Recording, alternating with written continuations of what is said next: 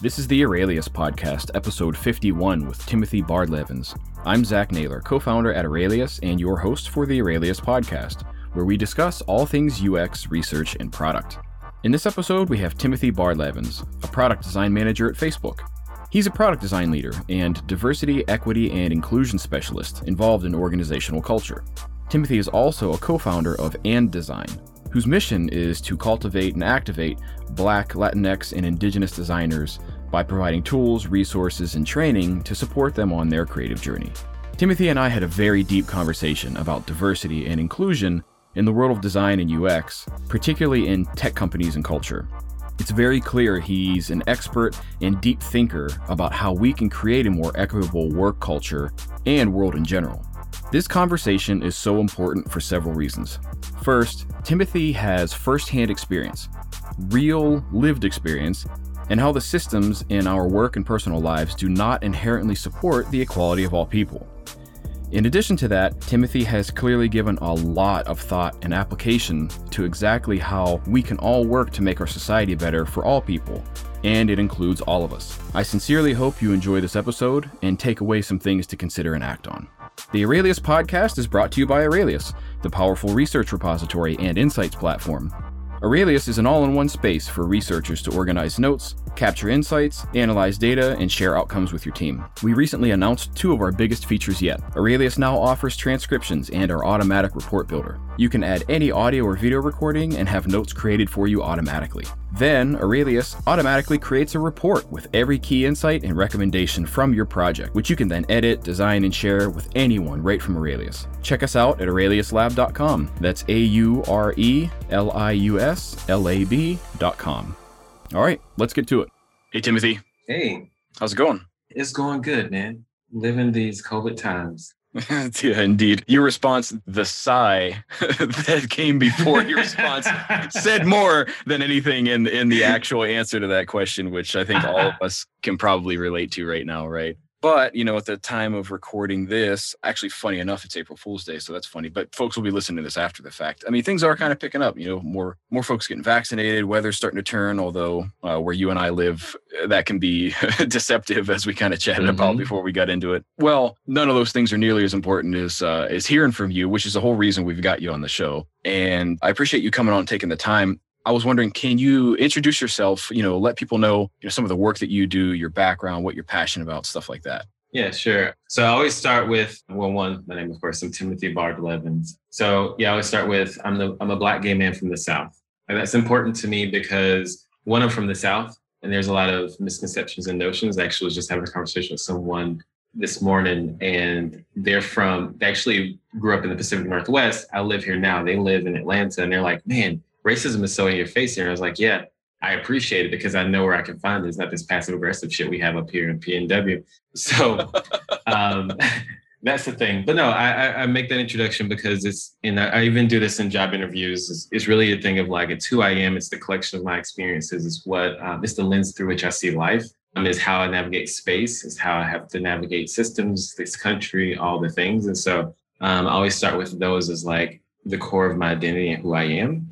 And so outside of that, I am a product design leader. I am diversity, equity, inclusion specialist. I am deeply involved in organizational culture and how we do it effectively and all the things. I think that I probably do way too much in life. I'm also co-founder of a company and a fellowship with the great and illustrious Antoinette Carroll, who is also one of my best friends. So we founded And Design together. It's an amazing company, but it started as a fellowship program where we focus on emerging creatives, Black, Latinx, and Indigenous folks who just need additional access to people, to mentorship, to growth opportunities, to all the things we never had access to when we were growing up because of having a lack of role models or lack of access to the people who could give us the insight or just have the vocabulary to understand what many of us, especially within that group of Latinx and Indigenous folks, what we have to navigate on a day-to-day basis. So that's me. As far as like work, I work at Facebook right now. I am a product design manager. I lead a pillar within our communities group. So communities is basically is the shift that Facebook is making towards like across the company. Like it used to be about friends and family. Now it's like, how do we help people build community on and off the platform? And so I do a ton of work there when it's centered around community, as well as helping drive a bunch of the racial equity work that we're doing to say, like, how do we make sure we're building our products more equitably, both retroactively and proactively? So ton of work. I'm always busy. I work Sunday through Friday, and I try to make sure I take Saturdays off all the time. I hope so. I was going to say, I feel like I hope you've got something that you enjoy that is not actively working, because everybody needs that regardless of how passionate we are. And that's pretty impressive, all the stuff that you've got going on, which is one of the reasons, of course, I wanted to reach out to you, because a lot of the things that you're passionate about and experienced in and have expertise and background in, I think are really relevant to kind of boost the signal on, right? And discuss these things. And I came across the one talk, I mentioned this when I reached out to you, that you gave, and it was called Navigating Whiteness. And so, of course, the title, I think, immediately catches somebody's attention, regardless of your curiosities. But then, watching that, it was really profound, especially some of the experiences you shared and kind of, here's what this looks like and here's what we do about that. And obviously something I kind of wanted to dig in with you on that. And so I'll ask a question, which seems like kind of a stupid one, but it's a good segue, is like, what sparked that for you, right? To kind of give that talk. Now, obviously your background, I think is the case. How did you get to the point where you say, this is a talk I want to give? Like, I want to share these experiences, Yeah. Well, a couple of things. One, I will say that sort of to what you said earlier around making space for myself. One thing I made a decision on very early in life is I'll never do anything that I'm not passionate about. I never do work just to like fund a passion. And so like everything I do, even with my job, is my hobby. And so that means that I get fulfillment out of it regardless. And so when I take a break, it's really a meaningful break, just to say I just want to chill out and do nothing. But it's like, hey, what are your hobbies? It's design, it's leading, it's diversity, equity, inclusion, it's writing, it's all these things. It's just a culmination of who I am and what I really enjoy doing. But to your question, where it sparked, I'll be transparent and say that part of it was, well, the talk itself, which has now become a 2-part article, actually technically it's going to be a 3-part article, is I was asked to speak to students at SBA for their products of design program. I think it's a master's program. And so I'd completely forgotten about it until the day of, for the most part, or maybe a day before. And I was like, shoot, I have to figure out what to speak about. And I had these ideas rattling in my brain for quite some time, but I was like, eventually I'll get to writing something down. And all those people who honestly believe I may have ADHD or some form, like some form of it, where like I'll procrastinate like hell.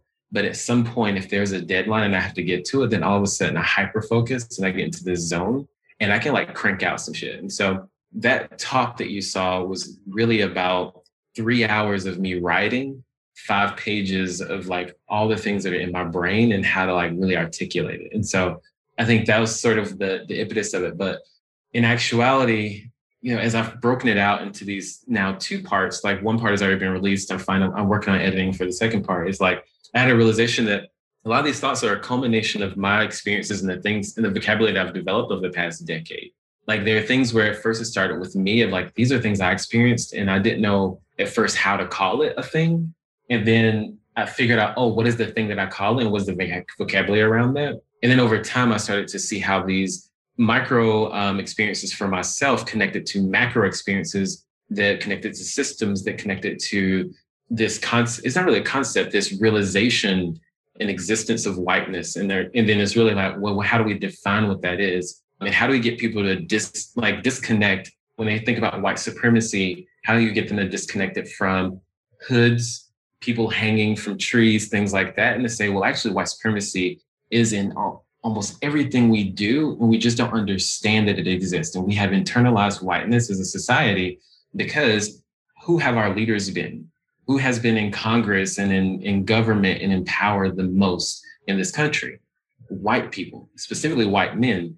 And so when we think about whiteness and all the innovations that exist that are many times credited to white men, even if they don't deserve it, then what happens is there's a whole society and really the whole world is sort of indoctrinated to this.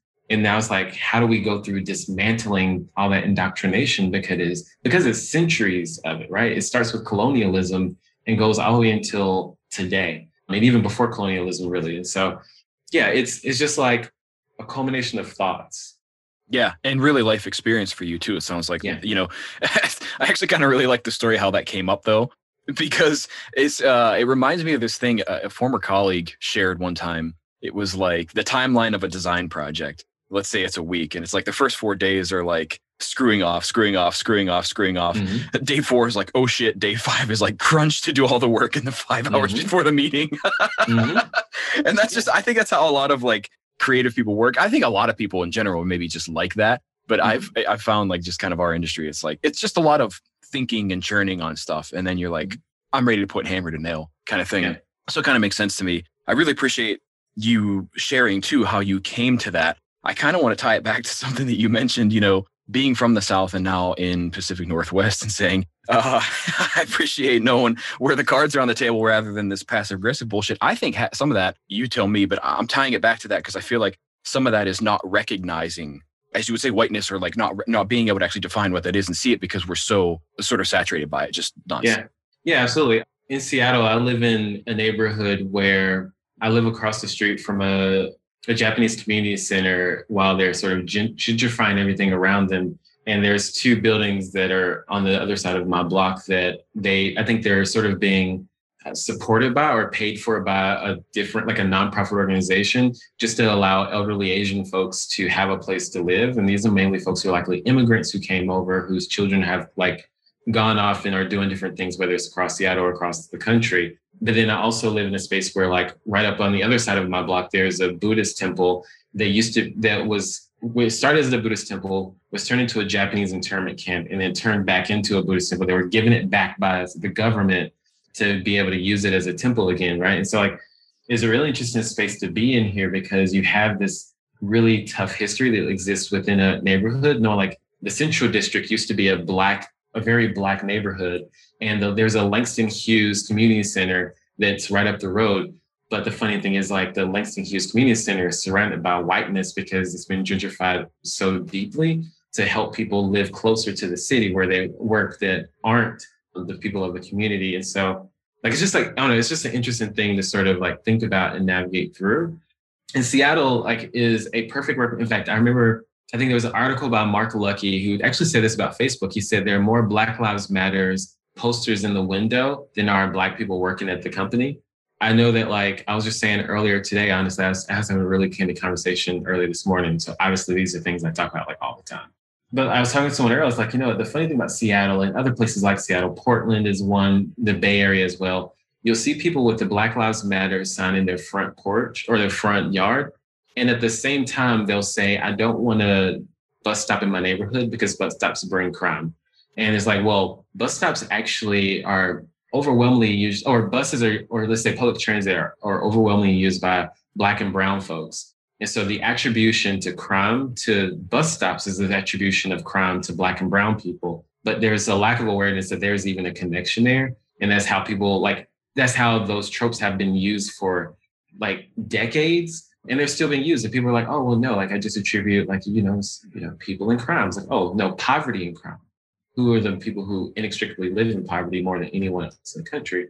Black and brown folks. Yeah, for sure. Yeah, that lack of recognition and the connection there, I think is a big deal. And I'm grateful that there's a lot of folks who are helping push that forward, like yourself, like Antoinette. Actually, I'm familiar with her work too. So that's super cool that you kind of mentioned her. But so being that we are in the UX, the research, product design kind of world, maybe narrowing it in on that. I mean, can you talk about some of the work you do there and even, how it affects your work and how you have navigated that as that kind of professional? Because that's a lot of the folks who are listening to this. I would argue probably all of the folks listening to our podcast are in that same field. Can you talk about that a little bit more? Yeah, so this is actually related to part 2 of my article and I've been digging in on is I've been thinking about this a lot. And I had a realization that there's a level of understanding people need to have when it comes to systems and how deeply they run. And even especially if you work in tech, how it connects in sometimes to the work you do, you don't even realize it.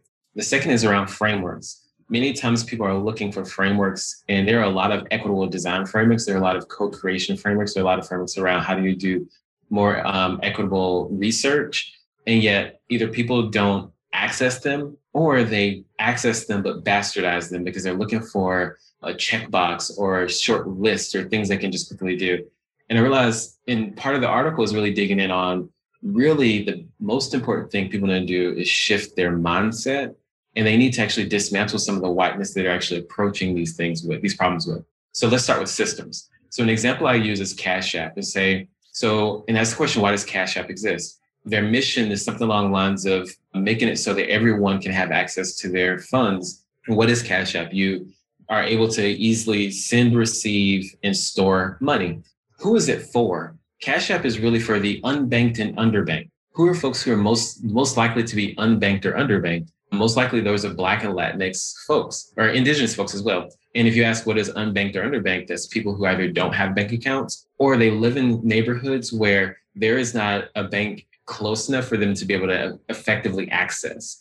Most likely that is going to be lower income neighborhoods. And so then you start to see like, why are these folks unbanked, especially? Let's focus on that. Well, it could be like, especially there's a lack of trust. There's issues with fees. There's actually a lot of expense that comes into maintaining a bank account. And let's say, for example, you don't maintain a minimum balance, then you get hit with fees. Let's say that you need to overdraft because you need to pay a bill and you didn't have enough money, then you hit the overdraft fee. And if you don't pay that fast enough, then there may be another overdraft fee, or you may go into negative. If you go into negative and it stays too long, your bank account could be canceled. You could be blackballed from banks. These things happen all the time. I lived in the negative for much of my 20s, like through college, and through like my first 3 or 4 years out of college. I basically paid bills to put my account to the negative, and I got paid to fill in that negative balance in 2 weeks just to do it all over again. And so when you start to dig through that, it's like, well, why is there a lack of trust in all these issues within it? You step back and say, well, there's a lack of trust, especially if you focus in on Black people. If you go all the way back to the 1870s, right after emancipation, when they created the Freedmen's Bank, and they made it as a way to help build economic wealth and prosperity for Black or recently freed enslaved people. And so what happened was First National Bank there was this primarily white bank. They started buying risky real estate in railroads projects, and they would take that risk and put it on Freedmen's Bank. And they did it to the point where that bank could no longer recover. Frederick Douglass actually took over the bank for a bit to see if he could help it recover, and he couldn't even get it there. The entire board for the bank, of course, were all white men. So he ended up shutting down the bank, and in doing so, it was over 66,000 Black people lost $6 million in money because of them shutting down that bank in the 1800s. And so you say, well, why is there like people who like Black folks all the time, they stick money in their mattress, or they put it somewhere else. Like they don't like to put it in the bank. And it's because you have the fees, you have this history of like how people have been abused when it comes to the banking system, especially Black and brown folks. And then it connects to, why does Cash App exist? Because the system failed someone 300 years ago, and it has so hurt a population that now we're having to create patches for it now in 2021 to be able to fix those 300-year problems. And so like, then that's just the system. And it's supposed to be overwhelming. It's supposed to feel like a lot, because you have to realize that this is a lot to have to work through. It's going to take time to navigate it. And you say there are frameworks, there's a lot of them. How do we leverage them? There's some that work really well, but there's a mindset that comes with leveraging a framework and understanding the system, which is if the innovator's dilemma, right? We want things fast. We have to be first to market. It has to be the best, so on and so forth. White supremacy says quantity over quality is a precept there. Another white supremacist concept is progress over everything, basically, which basically means that like, it doesn't matter who you hurt. Progress is what matters. Individualism is also a precept of white supremacy. And so when you say innovation in the way that we use it right now, of like, get into a corner, do it ourselves, be first to market, be the best, is like, we're basically driving white supremacist precepts through the products that we build. So how do we take a step back and say, how do we co-create this? Innovation is really saying like, who are the marginalized people, and how do we bring those folks in and co-create with them, understand how we actually solve problems and work with them on it, over it, versus the opposite, which is how research goes right now is, for example, we will have people who will come in, they do, let's say, an hour study. Let's say we do that for 15, 20 people, and then research goes out and they coalesce and they synthesize those learnings and they spit them back out. But there's no really gut check to say, did we actually synthesize these appropriately? Do we take these and filter them to our own mindset without actually saying, well, let's gut check and make sure we actually synthesize this in a way that really hits on the key problems to be solved, and that we're actually understanding these individuals' experiences? And then how do we return back to them once we synthesize and started creating something to ensure that we have actually met the need, versus trying to solve a problem that we as tech or designers or even researchers have created ourselves? And many times we create hypotheses and want to prove the hypothesis versus actually understanding if we're solving a real human problem. That's like a whole diatribe of things. I can go forever, but I'll pause there and say, there's a lot there. It's a mindset shift. And there a lot of things within it that we have to change. And people have to realize, last thing is, we look at sort of like people problems and these frameworks and things like that and say, if we do it this one way and keep doing it the same way, then we'll get there. In actuality, there's nuance to it. There's a multidimensional approach that we have to take every case by case basis. And then we have to really start to dig in, and like internet has a talk around being able to like be humble, and like being humble is around, or it's not humble. It's shucks, I have to go back and remember now. But basically the whole thought behind it is you can't just have empathy, because if you have empathy, yeah, sure, you feel for a person, but that doesn't mean you actually are taking a back seat and really absorbing and understanding sort of another person's sort of perspective. So it's humility. And so like the quote that she uses that I love that I pulled is like, empathy without humility often shows up as judgment. If empathy doesn't have humility,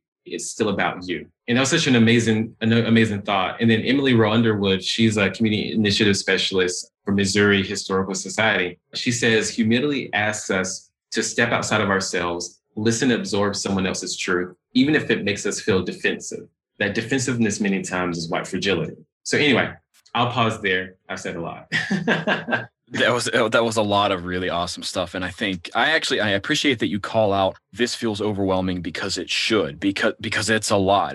This isn't something we're gonna, and I know this will probably resonate to you, but this isn't something we're gonna break down in a design sprint. This isn't something we're gonna figure out and tackle with a workshop. Like, this is something we've got to put, as what I'm taking from what you're saying, at the forefront of our minds to impact our decisions every single day. It reminded me of a quote too of somebody we had on the show recently, Alba Villamil. She said, I hope I get this right. She said, the idea of inclusion is interesting to me because a lot of times it doesn't account for the fact or like the reason for exclusion in the first place. Mm-hmm. And a lot of what you were saying, sort of that like connected back to what some of the stuff that she was talking about, because that's essentially what it sounds like you're suggesting to folks. Is like, it's fine to say, we want to be inclusive. We want to empathize with this. We want to be better.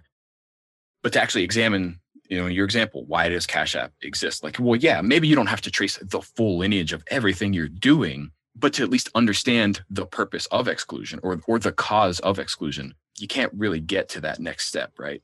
Yeah, I think a really interesting thing that someone told me is during the murder of George Floyd, when that was still raw, during the murder of Breonna Taylor, when that was still raw, and honestly for me, it was actually for George Floyd, it's raw again because of the trial. But during the time where everyone sort of was waking up to racism again, or suddenly, it's this thing, she was saying that like a lot of her friends, like white friends from high school and college and things like that, reached out to her, was like, I'm so sorry, like I didn't know. And they were like, they were so emotional. And it's funny because she was like, I don't know why you're calling me. She's like, I've dealt with this. Like you're the one who needs to deal with you. And it's sort of this thing where like people they seem to wake up to the reason for exclusion, but then they want to put the emotional baggage on those who were excluded, as opposed to saying like, hey, this isn't your problem. This is something I need to deal with. I'll take it a step further and say, I don't believe in, and we've had a few of us have had a debate about this, but I don't believe there's a such thing as a white ally.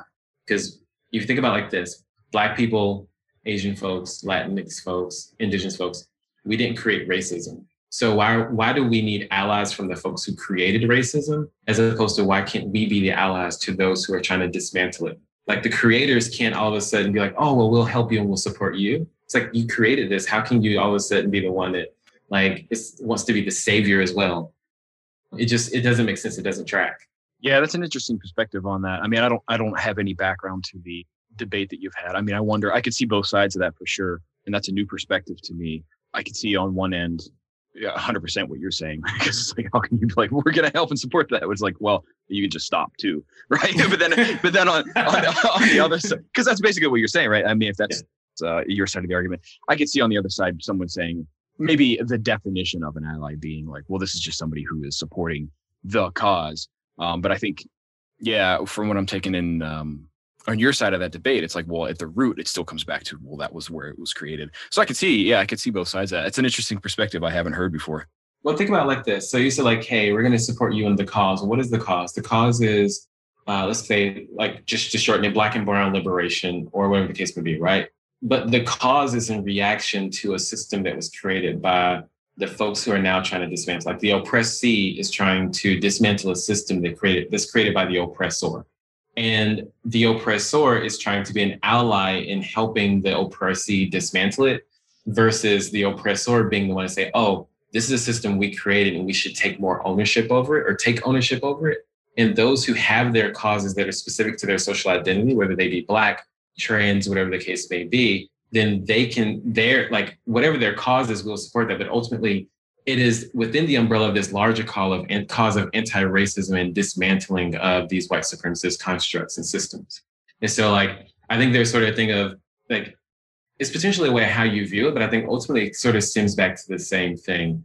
This is sort of like even the framing of like, we have the Stop Asian Hate stuff right now, right? And so, or not Stop Asian Hate stuff, but like we have the whole Stop Asian Hate movement that's happening. And it's just like Black Lives Matter movement. And what I've been seeing more and more pop up is not Stop Asian Hate or Black Lives Matter, but Stop White Terrorism.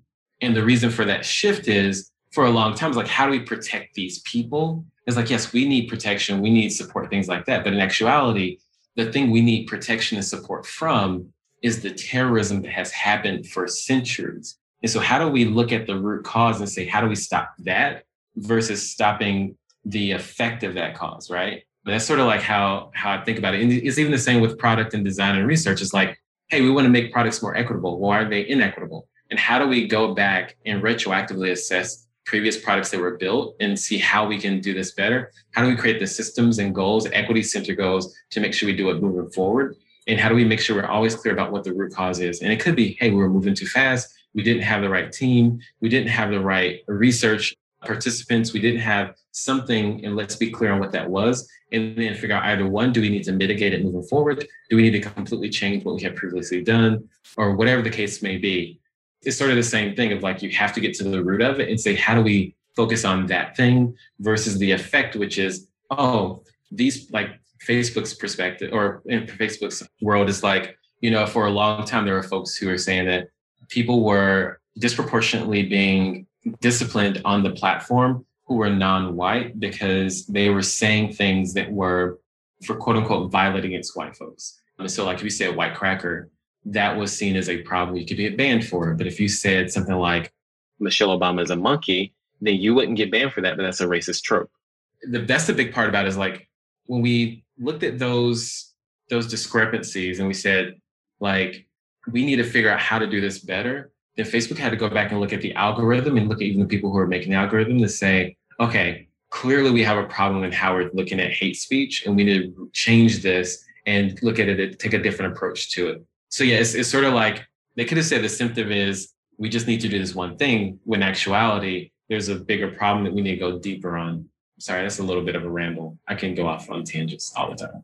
No, this is really great. I mean, I am personally more along the lines of yourself where I can get a lot of sort of energy and enjoyment out of discussing this at like a really, really high level and even philosophically. But I like a lot where you were starting to kind of drill into some of the specifics at the tail end of that. And I kind of I would ask you to go further on that. Because again, people who are listening to this are in the same field that we are. And I have to believe certainly if they've made it this far, they actually care to try and do this better. So the question I would want to ask is like, can you share any more examples like that and stories like that of where, hey, we looked into this, we did some of the hard work, and here's ways that we worked to fix that? Because Facebook is a great example of that. I mean, there's just a lot going on at Facebook, despite any of the pros or cons that come along with that. And right. So your experience there, even particularly, I think is extremely useful. I think for folks listening to take away and say, here's how I can start doing some of this hard work in my job tomorrow. Yeah, I will say before I jump in there, I think that to the question of like, what can I take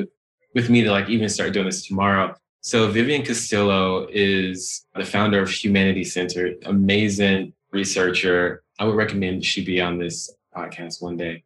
She's amazing. And she and I were having a really good conversation a few weeks back. And one thing she said to me that resonated immediately, I was like, I have to write this. It's like, she asked the question, are you willing to suffer? Because disproportionately Black, Latinx, and Indigenous folks have suffered and experienced organizational trauma and driving towards equitable cultures, systems, and products. But what we need is more folks who are willing to sort of suffer to get to the right thing. And by what I mean by suffer is like, do you just love the idea of building equitable products, of doing things more equitably? Or are you actually willing to do the work? And doing the work means that you have to push against leadership. It means that you have to like extend timelines. It means that you have to like think less about what metric you're trying to drive and more about what is the human condition that you're trying to address.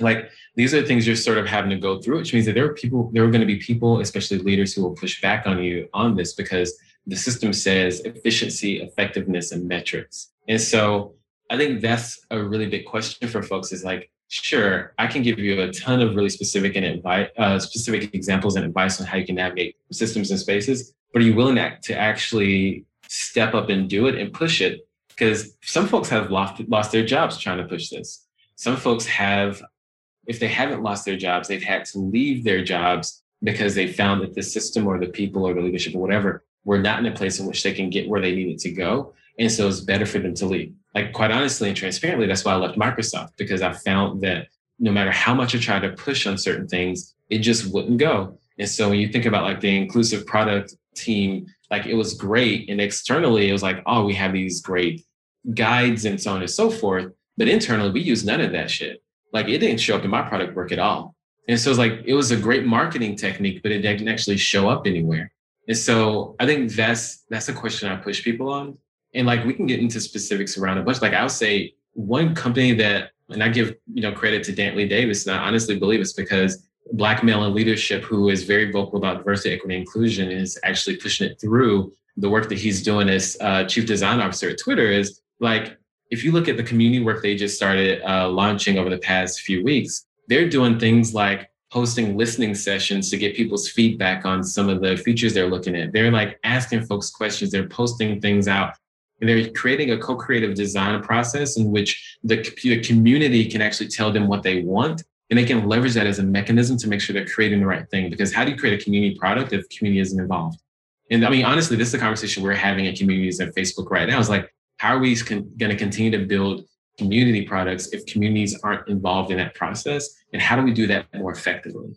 And so I think that's just something, that's not just, I think, with community products, but in general, how are you going to build products for people that you have no idea who you're building for? Like, do people realize that potentially that screen readers were never actually intended for people living with disabilities? They were intended for a specific subset of folks. And they just so happened, now, I wish I could remember this anecdote specifically, but there was a reason behind why screen readers exist, but they were augmented over time to be focused on folks living with disabilities. And if not mistaken, like they basically pivoted to be specifically that because it was more, honestly, it was from a monetary perspective, like it was just more profitable. So there are things that like sort of exist that like are even for folks living with disabilities that wasn't actually created for them, but has been augmented for them because of profitability about it. Or like someone discovered, oh, other people can use this too, but it was never intended for that group of people. Yeah, that's really interesting stuff. As is my job on this show, is to try to kind of encapsulate a summary of a lot of what you just said there, and I have to apply my own kind of experience to that. But a lot of what I'm taking away is like what you can do tomorrow to start working on this stuff is just have it top of mind. I mean, and be willing to be uncomfortable. It actually reminds me of some stuff. I was not super familiar with her work, but Brené Brown, and I actually dug into a little bit more details of the thing. And one of the quotes that she had that was actually really interesting to me, it went along the lines of something where she said, there is no courage without discomfort, or something to that nature. And it's just kind of like what I'm taking from what you're saying is very much, you got to be willing to be uncomfortable. No, I think everybody's personal tolerance or ability, capacity for that will probably be different. Yeah. But without it, I don't think that we can make any progress here. That's kind of what I'm taking from what you're saying. Something I would say all the time is progress is comfortable, change is uncomfortable. Because progress is like you're pushing up against boundaries a little bit. You're trying to stretch things out a little bit more piece by piece, right? So if you're within a square, it's okay, I'm going to push this a little bit and make this into a little bit of a rectangle. Maybe if I push these edges a bit, it'll turn into a trapezoid, but it's like expanding bit by bit. But actually what we need is change. And change is going to be uncomfortable. Change means that potentially you're going to have to jump into the water a little bit and get your feet wetter, like jump in full force. Demarosa Rodriguez, she is the head of community trust and safety at Facebook. She was previously the head and like founder of the equity engineering team at Google. And she would say this a lot around like, you have fast, you have comfort, and you have, I think I forgot what the third one was like if you want it fast, it's going to be uncomfortable. And if you want, or I think it was like, potentially as money or something like that, or people, like resources. So if you want it fast with as little resources as possible, then it's going to be really uncomfortable. If you want it comfortable and you want it fast, it's going to take a lot of resources. If you want it comfortable with as little resources as possible, it's going to be really slow, right? And so you have to sort of like figure out what are you willing to sacrifice? And to me, it's like most likely speed is the one to sacrifice. These are again systems that go really far. And like for a lot of people, especially leaders, is having to look at their career and saying, where did I participate or benefit from this system? How do I navigate how I address that? And it's not to say like all of a sudden all of your successes have disappeared and you no longer, like all these things no longer matter. But it's to say like, now that you're aware, how can you leverage your power? How can you leverage your influence to activate and to make these changes? Yeah, that's huge. Love it. Absolutely love it. I am certain that I could talk with you for probably several more hours about this, but I have to be respectful of your time. And I see that that's running out, unfortunately. Here's the thing, though. I ask every guest this when we kind of wrap up. I say, if I got struck with amnesia tomorrow and couldn't remember what we talked about, and somebody came to you and said, well, what was the podcast about? What was that conversation all about? How would you summarize that for them? Man, I went 17 different directions. It's a hard one. I think that if I really had to summarize it all, it's that building equitable products, processes, and systems is a painstaking process that has to address decades, if not centuries, of iniquities and systems built to operate exactly as they do today. So be willing to be patient, be uncomfortable, but also actionable. Like patience doesn't mean inaction. It just means that it won't happen tomorrow, but it still must happen. And so you have to be able to take action and continue to take action and just have the wherewithal to do it, or the tenacity, I should say. Very well said. I love that. Awesome. Like I said, I'm going to be processing and chewing on a lot of what you shared in our chat for a while. And I know for sure that I could do this for several more hours, but we do need to wrap it up. I'm curious though, is there anything that you want to share with folks that we didn't get a chance to talk about or address in the chat so far? No, I think this is great. I think like part 2 of Navigating Whiteness, the article should be out hopefully by the end of April. And then I'm working on releasing part 3 in May. That one will be directly to my Medium versus through Facebook Design, which all of them will be posted on my Medium as well. You can just literally Google Timothy Bard-Levins, and I'm always there on everything. But I think that one will be interesting because it's really around the ethics of design and how design is connected to behavioral science and how we can take some of those ethical frameworks and connect them into the work we do as a way to really think about like, how do we start to build more equitable products, even from an ethics perspective, before we even get into the actual work itself. Awesome. Yeah. Well, like I said, the one talk that you gave is already out there. The one article you already wrote is already out there. We'll have links to those in the show notes. Folks will have them. I think by the time that this releases, you very well might have part 2 already out. We'll have a link to that too, if that's the case. Yeah. And I just got to say, Timothy, thank you again for taking the time. This is really awesome. I know the folks who listen to our show will have taken a lot away from this. I certainly have. Awesome. Thank you. All right. We'll see you next time. This podcast is brought to you by Aurelius, the research and insights tool that helps you analyze, search, and share all your research in one place, so you can go from data to insights to action faster and easier. Check out Aurelius for yourself with a 30-day trial by going to aureliuslab.com. That's AURELIUSLAB.com. If you enjoyed this episode, it would mean a lot if you would give us a review on iTunes to let others know what you think. You can catch all new episodes of the Aurelius podcast anywhere you listen to podcasts like iTunes, Spotify, and more. Stay up to date when new episodes come out by signing up for email updates on our website.